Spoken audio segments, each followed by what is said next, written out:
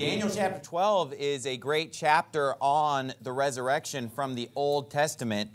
It actually starts out at the beginning of the chapter referring to the resurrection, and then it ends up the chapter talking about the resurrection once again. Look at verse number 1. The Bible reads, "And at that time shall Michael stand up, the great prince which standeth for the children of thy people, and there shall be a time of trouble such as never was since there was a nation, even to that same time. And at that time thy people shall be delivered, everyone that shall be found written in the book. And many of them that sleep in the dust of the earth shall awake, some to everlasting life, and some to shame and everlasting contempt. And they that be wise shall shine as the brightness of the firmament, and they that turn many to righteousness as the stars forever and ever." And then also at the end of the chapter, it says in verse 12, "Blessed is he that waiteth and cometh to the 1,335 days. But go thou thy way," speaking to Daniel, "go thou thy way till the end be, for thou shalt rest and stand in thy lot at the end of the days." So right there, it's pretty clear that Daniel's being told he's going to also sleep in the dust of the earth. He's also going to die, but eventually he will rise again. He will live again. So the Bible is pretty clear, even in the Old Testament, that after we die, that's not the end, and that there is going to be a resurrection someday. And even beyond that, the Bible makes it crystal clear in the New Testament, in so many verses, that when a person dies, they go straight to heaven or they go straight to hell in regard to their soul. Right. But their body does rest in the earth. Their body does sleep in the earth.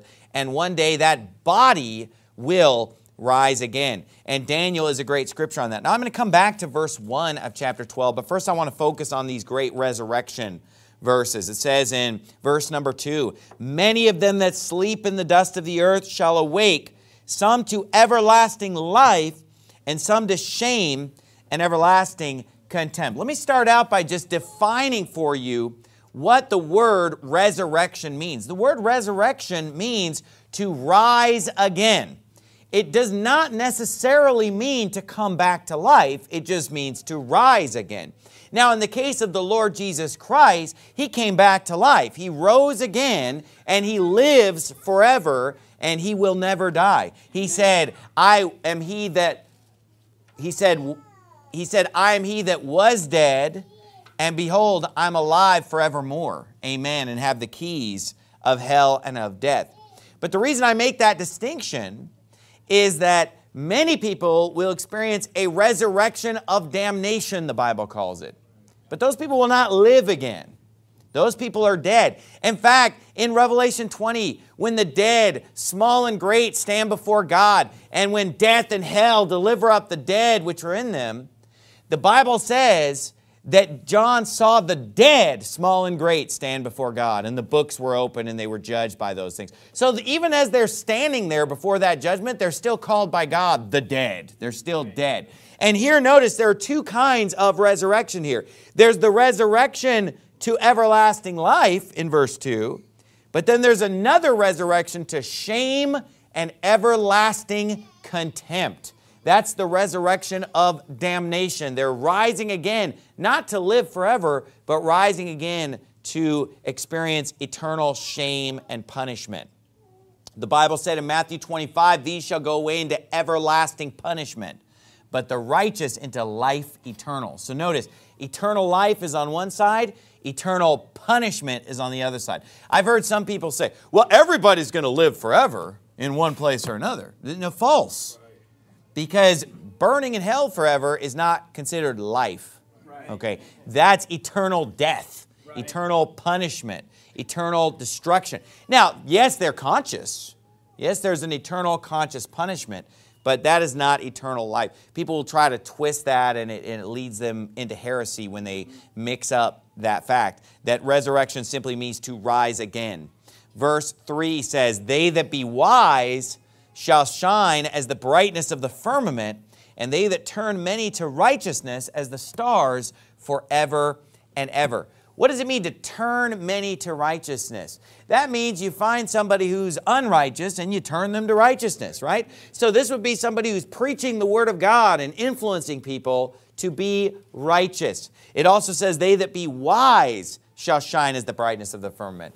Well, Proverbs 11:30 comes to mind. The fruit of the righteous is a tree of life, and he that winneth souls is wise. You know, if you win a lot of people to Christ and you turn a lot of people to righteousness, the Bible says that in the resurrection, you will shine as the brightness of the firmament. And the Bible talks about how in the resurrection, there will be different levels of glory in the resurrection when we are glorified with Christ, and that all of us will not have the same glory. If you read 1 Corinthians 15 and elsewhere, that's taught.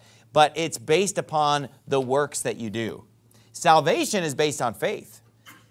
Being in the resurrection of everlasting life is based on just believing on the Lord Jesus Christ. Because whosoever believeth in him should not perish, but have eternal life.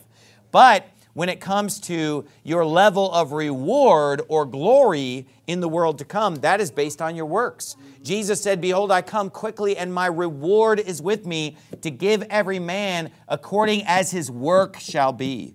So works don't get us into heaven. Works determine our status once we get there. And they determine our eternal reward once we get there. So if we want to shine as the brightness of the firmament, we need to be wise, and we need to turn many unto righteousness, according to Daniel chapter 12, verse 3. Great verse. Now flip over, if you would, to Matthew 16. The resurrection is such an important doctrine. It's an Old Testament doctrine, as we saw. It's also a New Testament doctrine. But yet there are people who claim to believe the Bible that don't believe in it. Right. Now, even in Christ's day, there were Jews who rejected the idea of the resurrection. And these Jews were known as the Sadducees. And then later on in 1 Corinthians, we read about people who are claiming to be Christians who denied the doctrine of the resurrection. And even today, in 2018, there are so-called Christian groups that deny the resurrection of Jesus Christ. And by the way, the Jehovah's Witnesses are one of them. That's right. Now, they'll lie and say that they believe in it, but wait a minute. When you pin them down on what the resurrection means, they do not believe in a bodily resurrection of Jesus Christ. Here's what they say the resurrection was. Well, his spirit left his body. That's called dying. Yeah. When they died in the Bible, they gave up the ghost. Right. Ghost means spirit. And in the Bible, it says the body without the spirit is dead. That's right. So their version of the resurrection is, oh, well, his spirit just left his body and his body basically just dematerialized or disintegrated. No, no, no. That body that lay in the tomb did not see corruption. Right. And Jesus Christ walked out of the tomb in that very same body. Up from the grave he arose, and he showed his disciples the holes in his hands and the hole in his side, just to prove that it was him. And the Jehovah's false witnesses say that was a different body. It just happened to have holes in the same places. But there are other so-called Christian groups out there that deny the resurrection. And to deny the resurrection is to not believe the Bible. It's that simple, because this is clear in the Bible. But preachers like Martin Luther King Jr. denied the resurrection. He said, well, the resurrection is just that, you know, Christ lived on in their hearts. He lived on in their memories. That's what it means when it said that he rose again. Like he got popular again or something in people's minds and hearts. That's garbage. Right. But there are other super liberal groups out there, you know, United Methodists and United Church of Christ and these other types of groups that would claim to be a Bible-believing Christian, all while rejecting the idea of the resurrection, even rejecting the very afterlife itself, heaven and hell. But there's nothing new under the sun. There was a group like this in the New Testament times that was a group of Jews who claimed to believe the Bible, but yet they rejected the idea of the resurrection. And that group is known as the Sadducees. You remember this group from the Bible, the Sadducees? Now, Jesus warned about these people many times. We don't really talk about them as much as we talk about the Pharisees.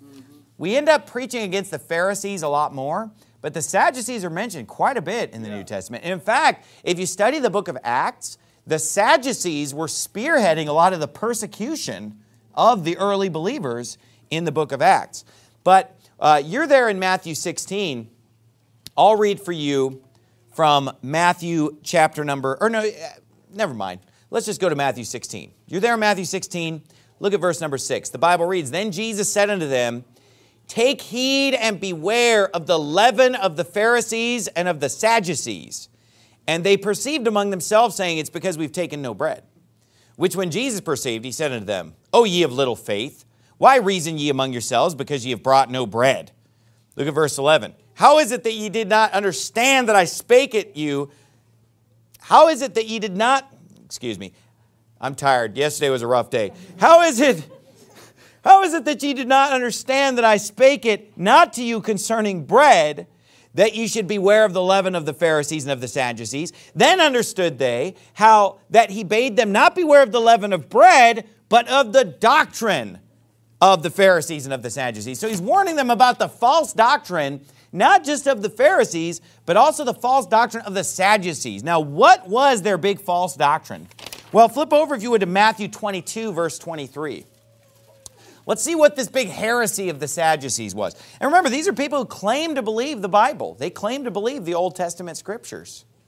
This was a sect of the Jews, and it says in Matthew 22, verse 23, the same day came to him the Sadducees, which say that there is no resurrection, and asked him. So the thing that the Bible points out as the big heresy about these people is they don't believe in the resurrection.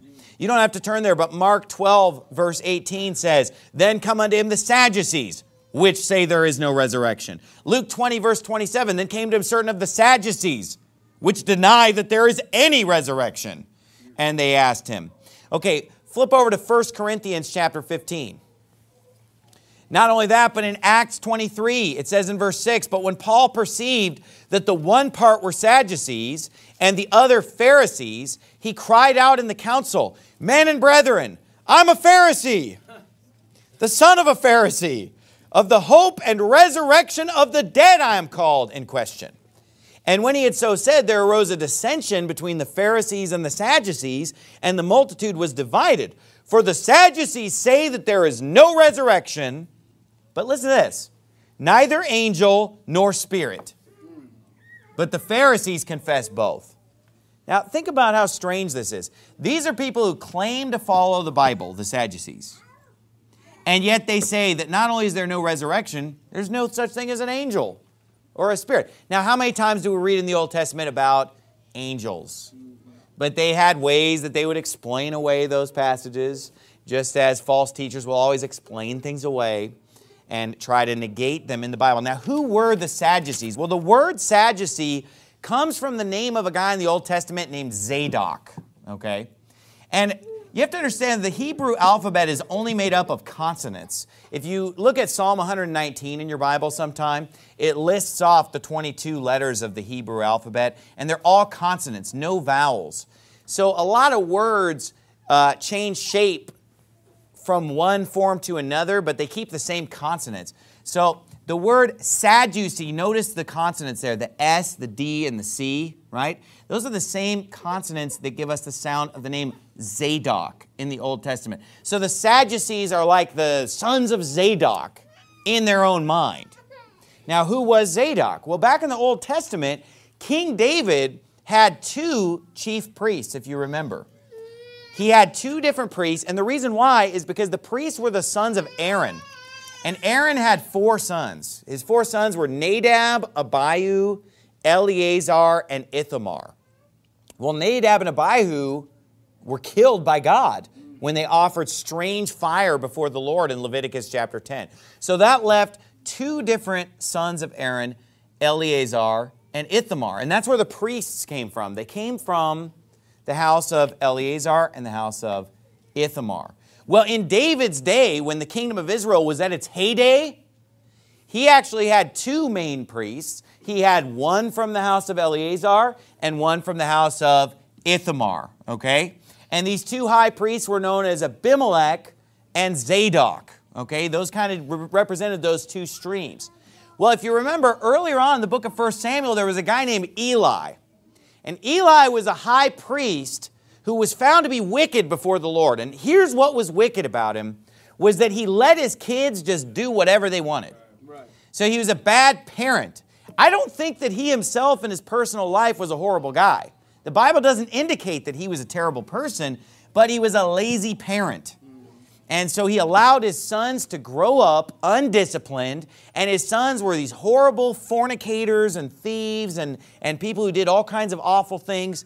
So God ended up killing his two sons. And not only that, but he swore that the house of Eli would just be cut off from the priesthood, that nobody from that family was going to be a part of the priesthood anymore. This was not fulfilled until many, many decades later, though, because of the fact that later on, after David's reign, when he had the dual priesthood, when King Solomon took over, Abimelech and Abiathar, that side of things got wiped out.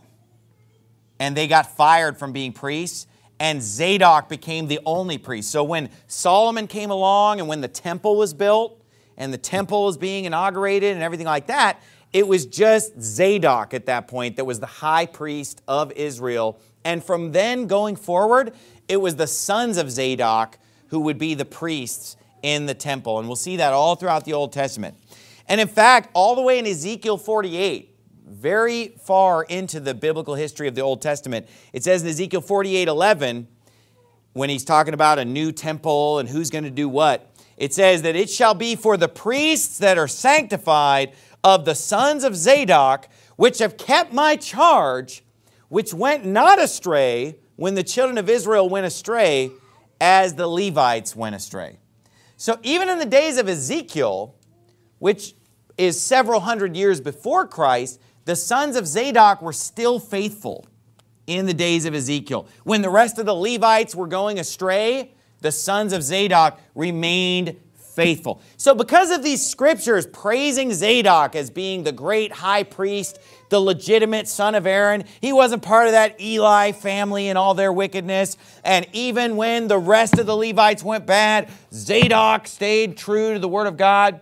You know, obviously that's why the Sadducees want to associate themselves with this guy and say, hey, we're the sons of Zadok, okay?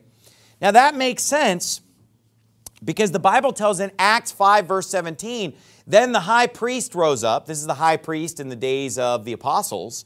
Then the high priest rose up and all they that were with him, which is the sect of the Sadducees. And they were filled with indignation against the apostles. So the Bible tells us that the sect of the Sadducees was the high priest and his family and everybody who kind of was associated with the high priest. Those were the Sadducees, which makes sense that they're the sons of Zadok. Okay, but being a physical son of Zadok does not make you a spiritual son of Zadok. How many times do we see in the Bible great men of God having descendants who are as wicked as the devil?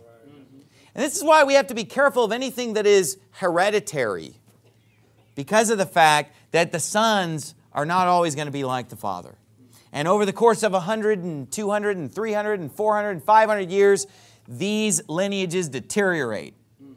And that's why the Jews in the New Testament said, well, Abraham's our father. And he said, well, if Abraham were your father, you'd do the works of Abraham. Right. I know that you be Abraham's seed, but he's telling them, you don't live like Abraham. You don't believe like Abraham. You don't do like Abraham.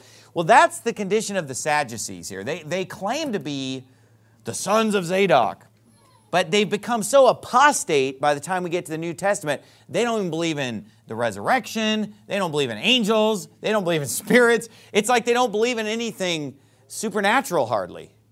They want to just take away maybe the miracles of the Bible. And there are groups out there today that are like that as well. They lack faith to believe in the miracles of the Bible. Right. So notice the great council of the Jews that's judging the apostles, the Sanhedrin of the children of Israel, that group is made up of Pharisees and Sadducees. I mean, Paul looks at it and he sees, okay, part of this is Pharisee and part of this is Sadducees. And then he does a divide and conquer, saying, well, I'm a Pharisee. And then he gets the Pharisees on his side, and then the Sadducees are on the other side. And then if you remember, they grab him and they're going to rip him in half. You know, the Sadducees are pulling on Paul one way, and the Pharisees are pulling on him the other way, and they almost tore him apart. Now, one of the big lessons we can learn from that is that the devil often provides us with two alternatives that are both wrong. Now, we know the Pharisees were wrong. Jesus is constantly ripping into the Pharisees. Now, what was wrong with the Pharisees? The Pharisees were adding to Scripture. They added their own traditions and teachings that were not in the Bible. They had the oral Torah or the oral traditions, the traditions of the elders, the stuff that would later be known as the Talmud. And they were adding that stuff to the Word of God. And Jesus constantly rebuked it, and He called them hypocrites and vipers and all kinds of names.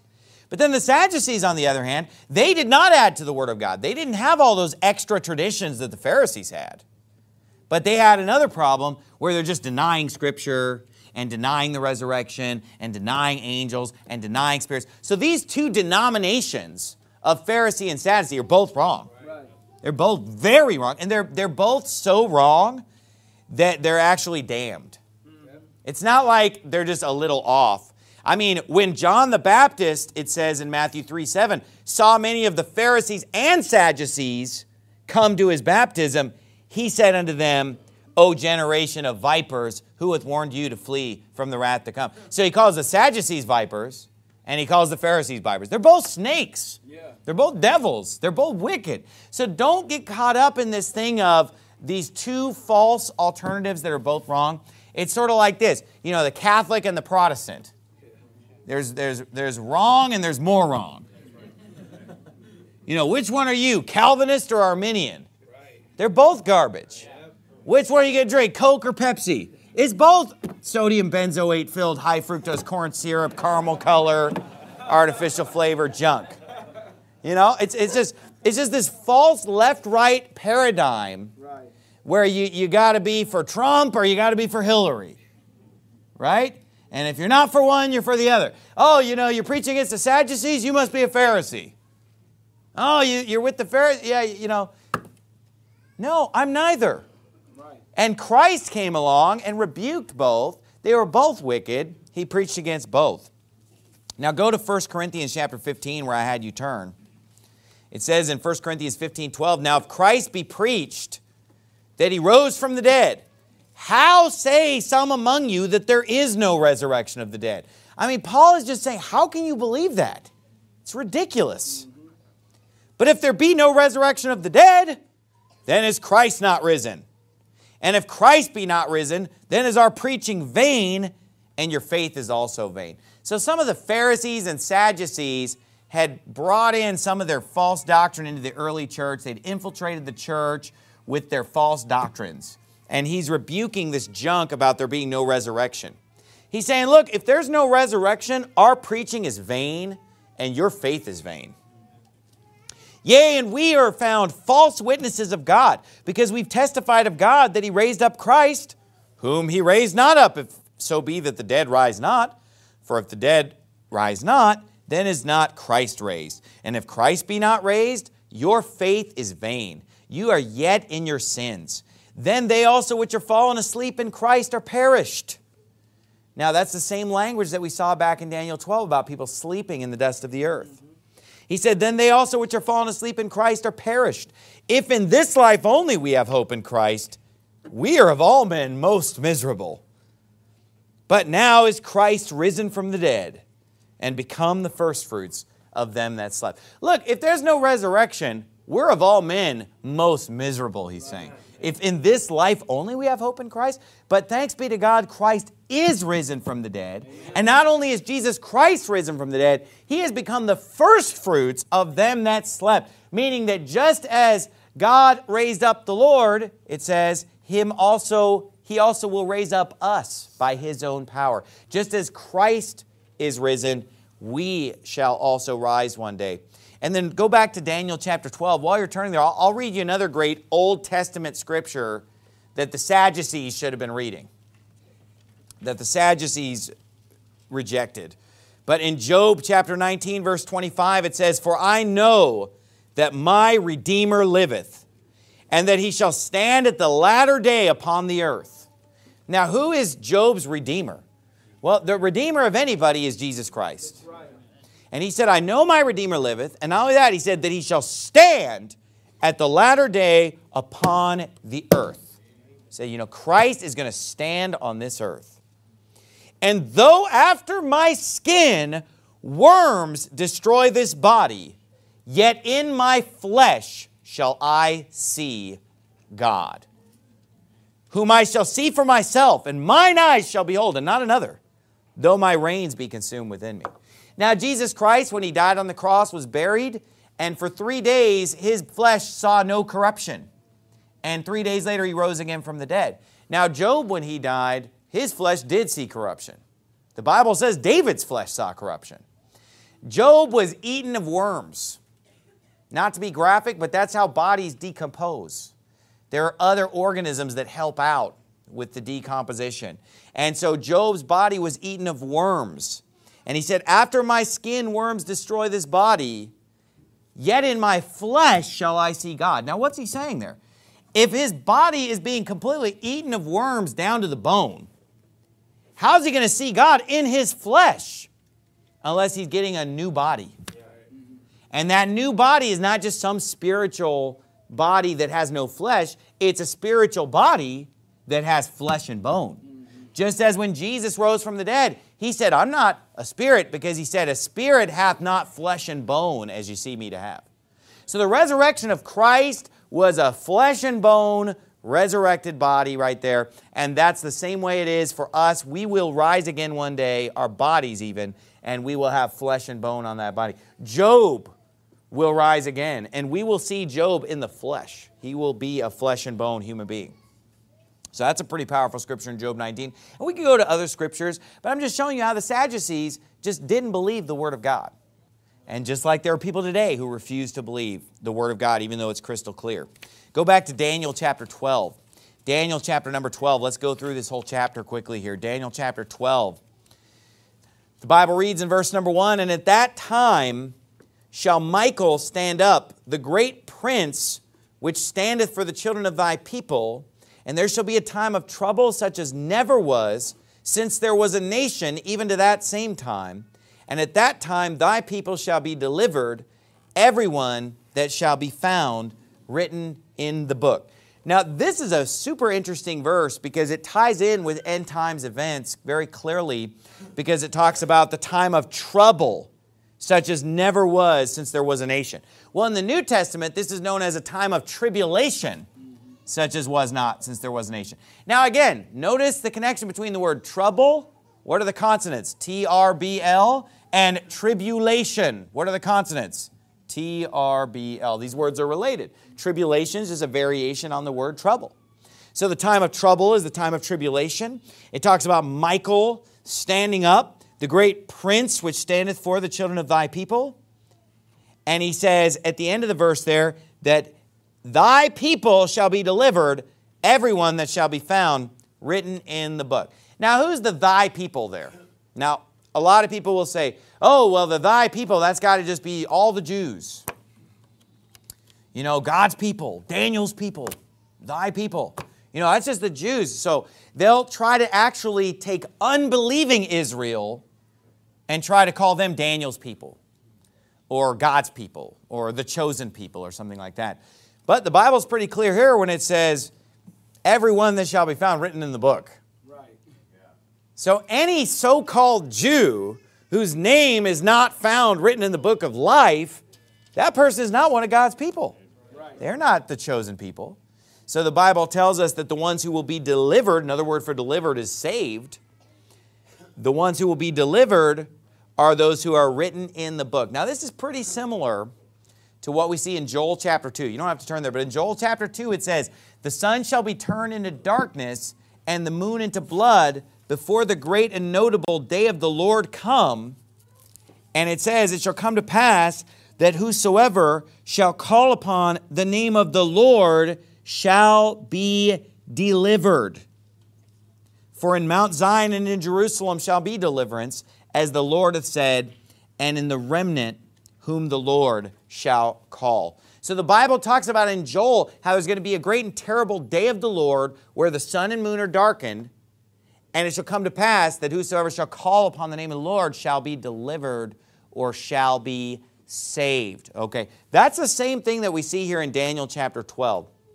In Daniel chapter 12, when the great time of trouble comes, when the great time of tribulation comes, the Bible says that those who have called upon the name of the Lord will be saved or will be delivered. In Daniel 12, it says those whose names are written in the book of life, will be saved or will be delivered. What's that referring to? This is referring to what we know as the rapture.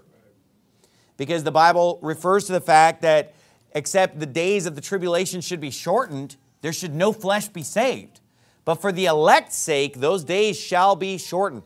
So in the midst of great tribulation upon God's people, the days will be shortened, they will be cut short, because Jesus Christ will come in the clouds, and those who are saved, those who have believed on Christ, will be literally saved in the sense that they'll be pulled out of here before God's wrath is poured out and before the Antichrist has a chance to wipe them all out.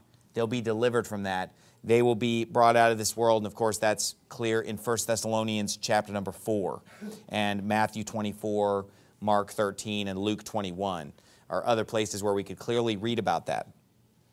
So the Bible gives us some information here about the end times, that there's going to be a time of trouble.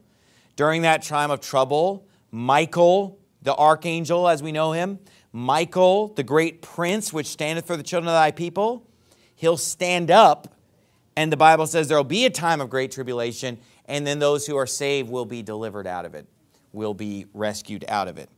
And then it says, many of them that sleep in the dust of the earth shall awake, just referring to the resurrection in general, some to everlasting life, and some to shame and everlasting contempt. And it makes perfect sense to roll right into that subject because of the fact that at the time of the rapture, when Christ comes in the clouds and those who are saved are delivered out of that trouble and that tribulation, the Bible says what? The dead in Christ shall rise first.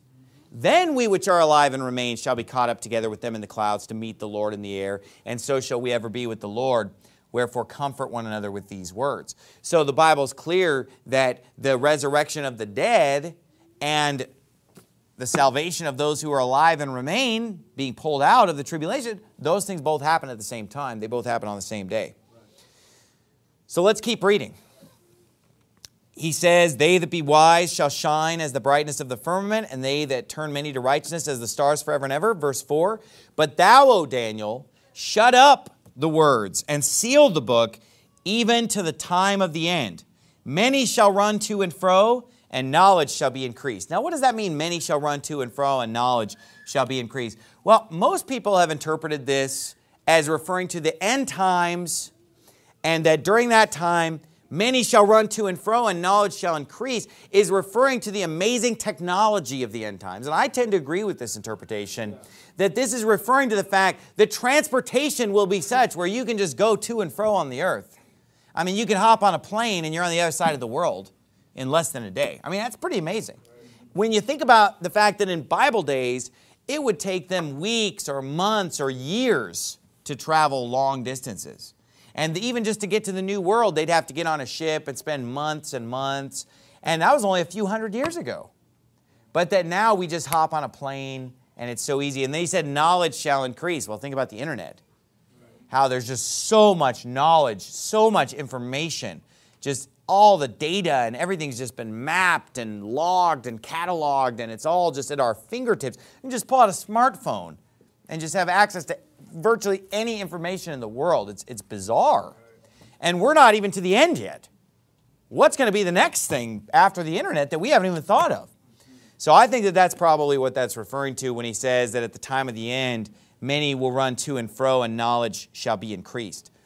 Verse 5, then I, Daniel, looked, and behold, there stood other two, the one on this side of the bank of the river, and the other on that side of the bank of the river. And one said to the man clothed in linen, which was upon the waters of the river, how long shall it be to the end of these wonders? And I heard the man clothed in linen, which was upon the waters of the river, when he held up his right hand and his left hand unto heaven, and swear by him that liveth forever and ever, that it shall be for a time, times, and a half. And when he shall have accomplished to scatter the power of the holy people, all these things shall be finished. Now, what's this 3.5 year time frame, or time, times, and half a time? Well, it's the time frame that we've talked about over and over again. And this has to do with the fact that in the end times there's a 7-year period where the events of the tribulation and God pouring out his wrath take place. And this period is cut in half by the abomination of desolation that happens right in the middle. So you have 3.5 years, then you have the abomination of desolation, and then you have 3.5 more years. Well, Christ coming in the clouds and the resurrection of the dead and the rapture and so forth, that all happens shortly after that midpoint. Not right at the midpoint, but shortly after that midpoint is when that takes place. And so it makes sense that when he just talked about the fact that the people will be delivered and people are going to be resurrected and so forth, and then the next question out of his mouth is, how long shall it be to the end of these wonders? That he gives them a number, 3.5 years. Time, times, and half a time. Now, it's not exactly 3.5 years, but it's approximately 3.5 years. See, whenever the Bible uses numbers, we have to realize they're often approximate. And when he wants to get more specific, he'll use a more specific unit of measurement. So, for example, when he really wants to get specific in the end times, he'll use the number 1,260 days. Now, 1,260 days is 3.5 years, but it's a little more precise. Just like another time he says 1,290 days. That's also about 3.5 years, but it's more precise than that. It's around that. Also, it'll say 42 months. Often in the Bible, numbers are rounded off, like when it says that David reigned for 7 years over here and 33.5 years over here, so it's a total of 40 years. So he just kind of rounds things off in that sense to the nearest year. Obviously, it's not exact. So that's what we see here. And then it says in verse 8, "And I heard, but I understood not. Then said I, O my Lord, what shall be the end of these things? And he said, Go thy way, Daniel, for the words are closed up and sealed till the time of the end. Many shall be purified and made white and tried. But the wicked shall do wickedly, and none of the wicked shall understand, but the wise shall understand." Now the Bible is saying here, many will be purified and made white. That has to do with being saved. Being purified of our sins, being saved, and being made white because we've been washed in the blood of the Lamb. We've been saved by believing on Jesus Christ. So the Bible says a lot of people are going to be purified. A lot of people are going to be made white. And then it says a lot of people are going to be tried. So the people who get saved and who live as saved Christians in the end times, they're going to go through trials. They're going to go through troubles, tribulations. They're going to be tried. But on the other hand, he says, the wicked shall do wickedly. So many are going to be purified and made white and tried. That's the Christian life in a nutshell. You get purified and made white, and then you get tried. And then you go through trials. You go through tribulations. That's life. But the wicked shall do wickedly. And then he says, none of the wicked shall understand, but the wise shall understand. Now here's the thing. He doesn't say that every saved person is going to understand. See, saved people have the ability to understand the Bible, but they don't necessarily understand it. Why? Because if you haven't studied, you're not going to understand it. If you haven't prayed and studied and read your Bible like you should, you're not going to understand. Now, the Bible said none of the wicked shall understand. Some of the saved will understand. Not all of the saved. So he says none of the wicked will understand. But when it comes to the saved, he says the wise among the saved will understand. Those who are wise will understand. Now, why will none of the wicked understand? Because the natural man receiveth not the things of the Spirit of God. Right. They are foolishness unto him, neither can he know them because they are spiritually discerned. The Bible is very clear that unsaved people cannot understand the Bible. It goes over their head. Now, when you're saved, you have the Holy Ghost inside you, and you have the ability to understand the Bible. It doesn't mean you're going to understand everything in the Bible without any reading or study. You have to read and study and work at it, and then you have the ability to understand what the Bible teaches. Then, after he makes this statement about the wise will understand, none of the wicked will understand, then he goes into a very deep teaching. Okay, so it makes sense that he talks about, hey, wicked people, they're not going to understand this. And only some of the wise are going to, and only some of the saved are going to understand it, those who are wise. He says, from the time that the daily sacrifice shall be taken away, and the abomination that maketh desolate set up, there shall be 1,290 days. So what's he saying here? He's saying after the abomination of desolation, there's 1,290 more days. Now, that makes perfect sense if we're dealing with a 7-year period, and in the middle of it is the abomination of desolation. That would make sense because 1,290 days is the 3.5 years that we're looking for, right? Makes perfect sense. So from the time that the daily sacrifice shall be taken away and the abomination that maketh desolate set up, there shall be 1,290 days. Because when we study Revelation, it's clear that the first half of Daniel's 70th week is 1,260 days long, and the second half is 1,290 days long. And the reason why is that the Bible deals in 30-day months, and that there are 42 months in the first half and 43 months in the second half.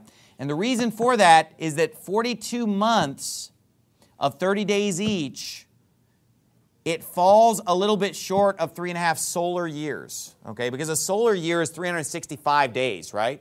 12 30-day months is only 360 days. So if you have 360-day years in the Bible, because the Bible is consistent. The Bible always has 30-day months, 12 months in a year, 5 months is 150 days. I mean, the Bible is consistent with that. Well, if you only have 360-day years, and we know that the sun takes 365 days to do its thing, how are you going to make up for that 5-day discrepancy? You say, oh, what's 5 days? No big deal. Well, it becomes a big deal pretty fast because you start, having Easter and it's snowing outside, right? Because of the fact that your calendar is going to get all off. So the way that they would fix that, because they're basically 5 days off every year, is that every 6 years they have to add an extra month. Because 6 times 5 is 30, right? So every 6 years they add an extra month. Well, if the end times is over a period of 7 years, you're going to have what? An extra month thrown in to balance that thing out and make it 7 actual years. So that's what we see in the Bible, is that the second half is 1,290 days for that reason. But verse 12 is the thing that people don't understand. Most people understand verse 11. I've never met anybody who studied Bible prophecy who didn't understand verse 11. I mean, everybody agrees on verse 11. But the Bible says in verse 12, blessed is he that waiteth and cometh to the 1,335 days. But go thou thy way till the end be, for thou shalt rest and stand in thy lot at the end of the days. Now, this is where people get confused, and the reason why they're confused is because they start counting the 1,335 days at the abomination of desolation. They assume that since the 1,290 days starts at the abomination of desolation, that the 1,335 starts in the same place. And I can see why they would think that. I mean, I can see how that would make sense, that, okay, we'll start in the same place. But here's the proof that that's false, okay? The proof is that if there were to be 1,290 days after the abomination of desolation, and then's the end, where Christ sets up his millennium and all things are fulfilled and all that, well then, what's this 1,335? That would bring you like partially into the millennium, like 45 days into the millennium. And the problem with that is that there's no scripture anywhere in the whole Bible that talks about anything happening 45 days into the millennium. So you'd just be having this one verse throwing this number at you that doesn't jive with anything else.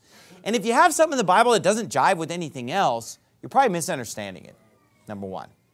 But number two, if we actually look at the context of the passage, he tells us what the 1,335 days is about.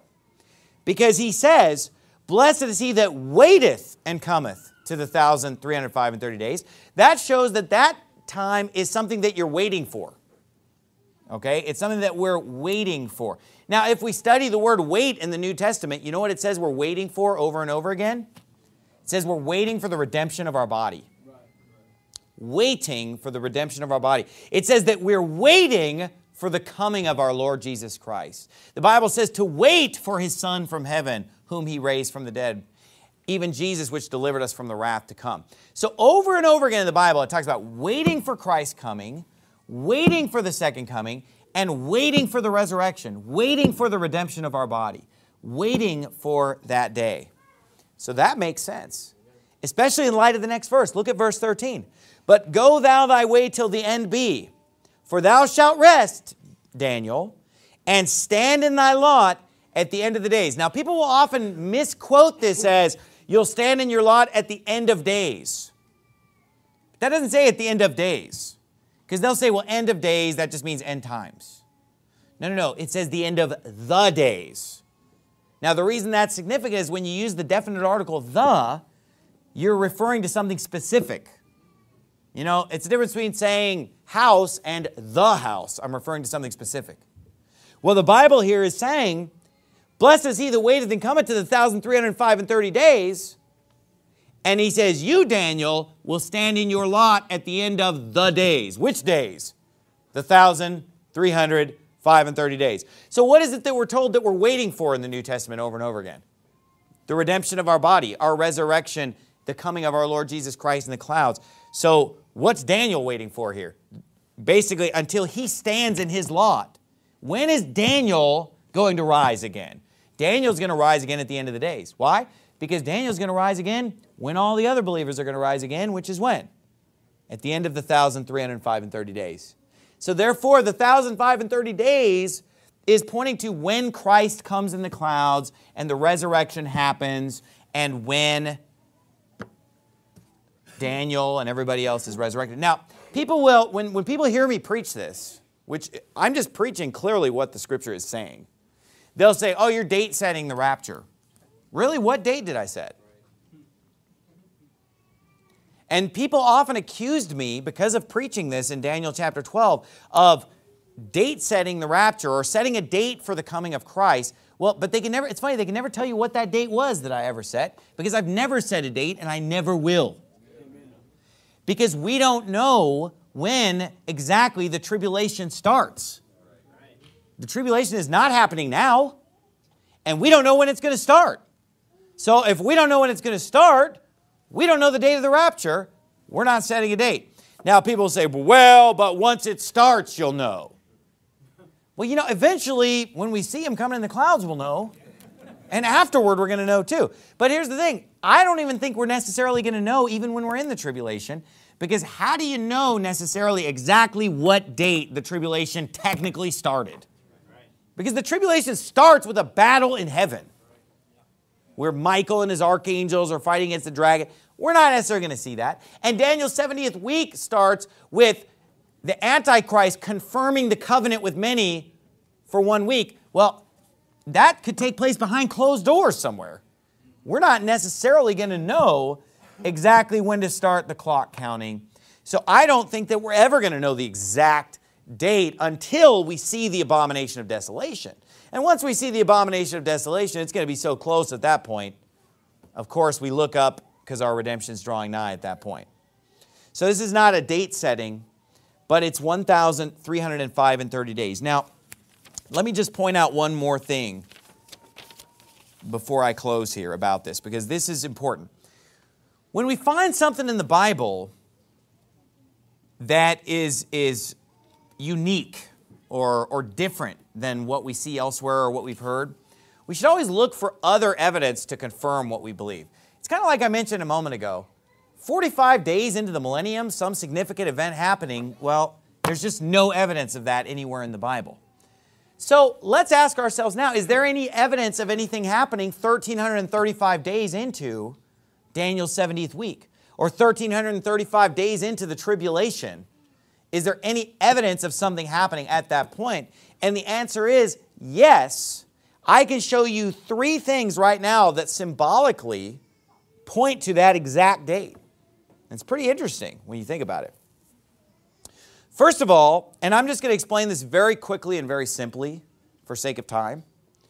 And I've done whole sermons on this if you want to go deeper on this subject. I did a sermon called The Timing of the Rapture, where I went into this very deeply. But let me just point out that if we have a 7-year period known as Daniel's 70th week, and we look at how far 1,335 days takes you into that period, it takes you 53% of the way into that period. Okay, just to make it a simple way of understanding it. Well, if you look at the Hebrew calendar year, there's an event that happens at that exact point in the year, 53% into the year, known as the trumpet of the Jubilee, where liberty is proclaimed throughout all the land. Well, the Bible calls the rapture the glorious liberty of the children of God, and we obviously know that the rapture, a trumpet is going to sound. So that's a perfect parallel at that exact point in the year where that trumpet is sounded. And not only that, at the exact midpoint of the Hebrew year is a blowing of trumpets, plural, which symbolizes danger. That's the abomination of desolation. So there's a parallel right there with the Hebrew calendar.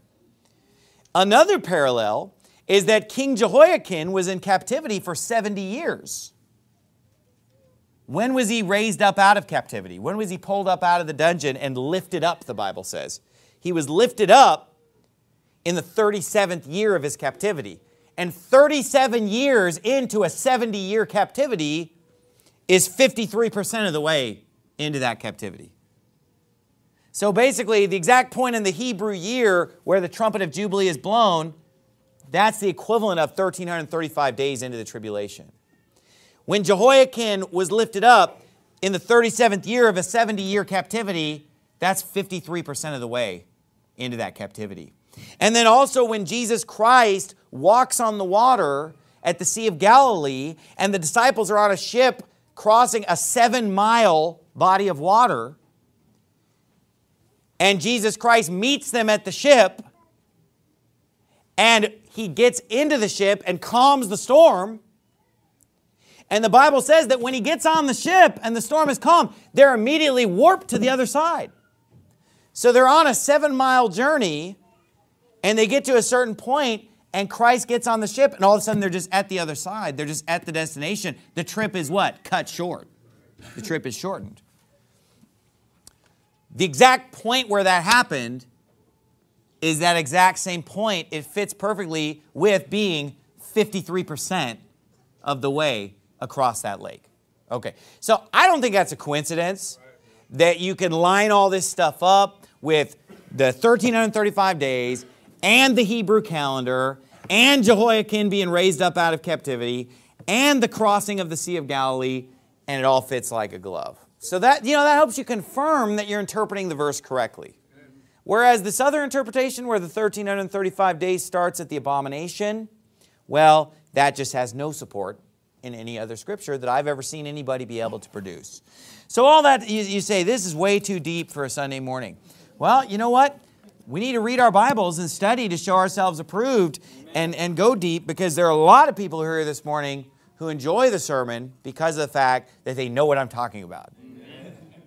Because they've read the Bible. They know who Zadok is. They know who Jehoiakim is. They know about these great stories. They know about the Hebrew calendar because they've been reading and studying their Bibles. But out of all the important things that the Bible teaches us, and all the important doctrines, and all of the teachings, both simple and difficult, that we find in the Bible, the most important teaching is the doctrine of the resurrection. Amen. And the reason that I preach about this morning is because it's Easter Sunday. And I do believe in celebrating Easter. The word Easter is not a pagan word. It's actually found in the Bible in Acts chapter 12, verse 4. And the thing that we celebrate on Easter Sunday is the resurrection of Jesus Christ. And without the resurrection of Christ, we're doomed. The Bible tells us without the resurrection of Christ, we are yet in our sins.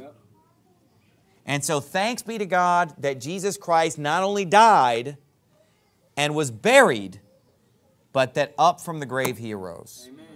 And here we are in the year of our Lord, 2018, still celebrating the resurrection of the Lord Jesus Christ, because it's the very basis of our salvation. And so when we go out and preach the gospel, what are we preaching? The death, burial, and resurrection of Christ. And what is it that a person has to believe in order to be saved? The Bible says that if thou shalt confess with thy mouth the Lord Jesus, and shall believe in thine heart that God has raised him from the dead, thou shalt be saved. Which means that every Sadducee went straight to hell. And every so-called Christian group out there today that denies the bodily resurrection of Christ is on their way to hell today. We need to get them the gospel. We need to get them the truth. You say, well, why does it have to be bodily? Because it's the death, burial, and resurrection. That's right. You don't bury a spirit, you bury a body. That's right. It's the death, burial, and resurrection of Christ that saves us. And when we go out soul winning and preaching the gospel, we need to emphasize that most important cornerstone of our faith, the resurrection of the Lord Jesus Christ. And today, let's think about that and ponder that and meditate on that, not just have an Easter egg hunt and eat ham and potatoes and corn, although that sounds pretty good right now. Let's focus on Christ and His resurrection. Let's bow our heads and have a word of prayer. Father, we thank you so much for your word, Lord. Thank you for this chapter, Daniel chapter 12, Lord, that tells us that there is a resurrection, Lord, unto everlasting life. And we know that you have raised up Jesus Christ as the first fruits of that resurrection, and that we are going to be phase 2 of that resurrection. And we thank you so much, Lord, for the promise of your coming. Help us to wait patiently for your coming and for the resurrection and changing of our own bodies. And in Jesus' name we pray, amen.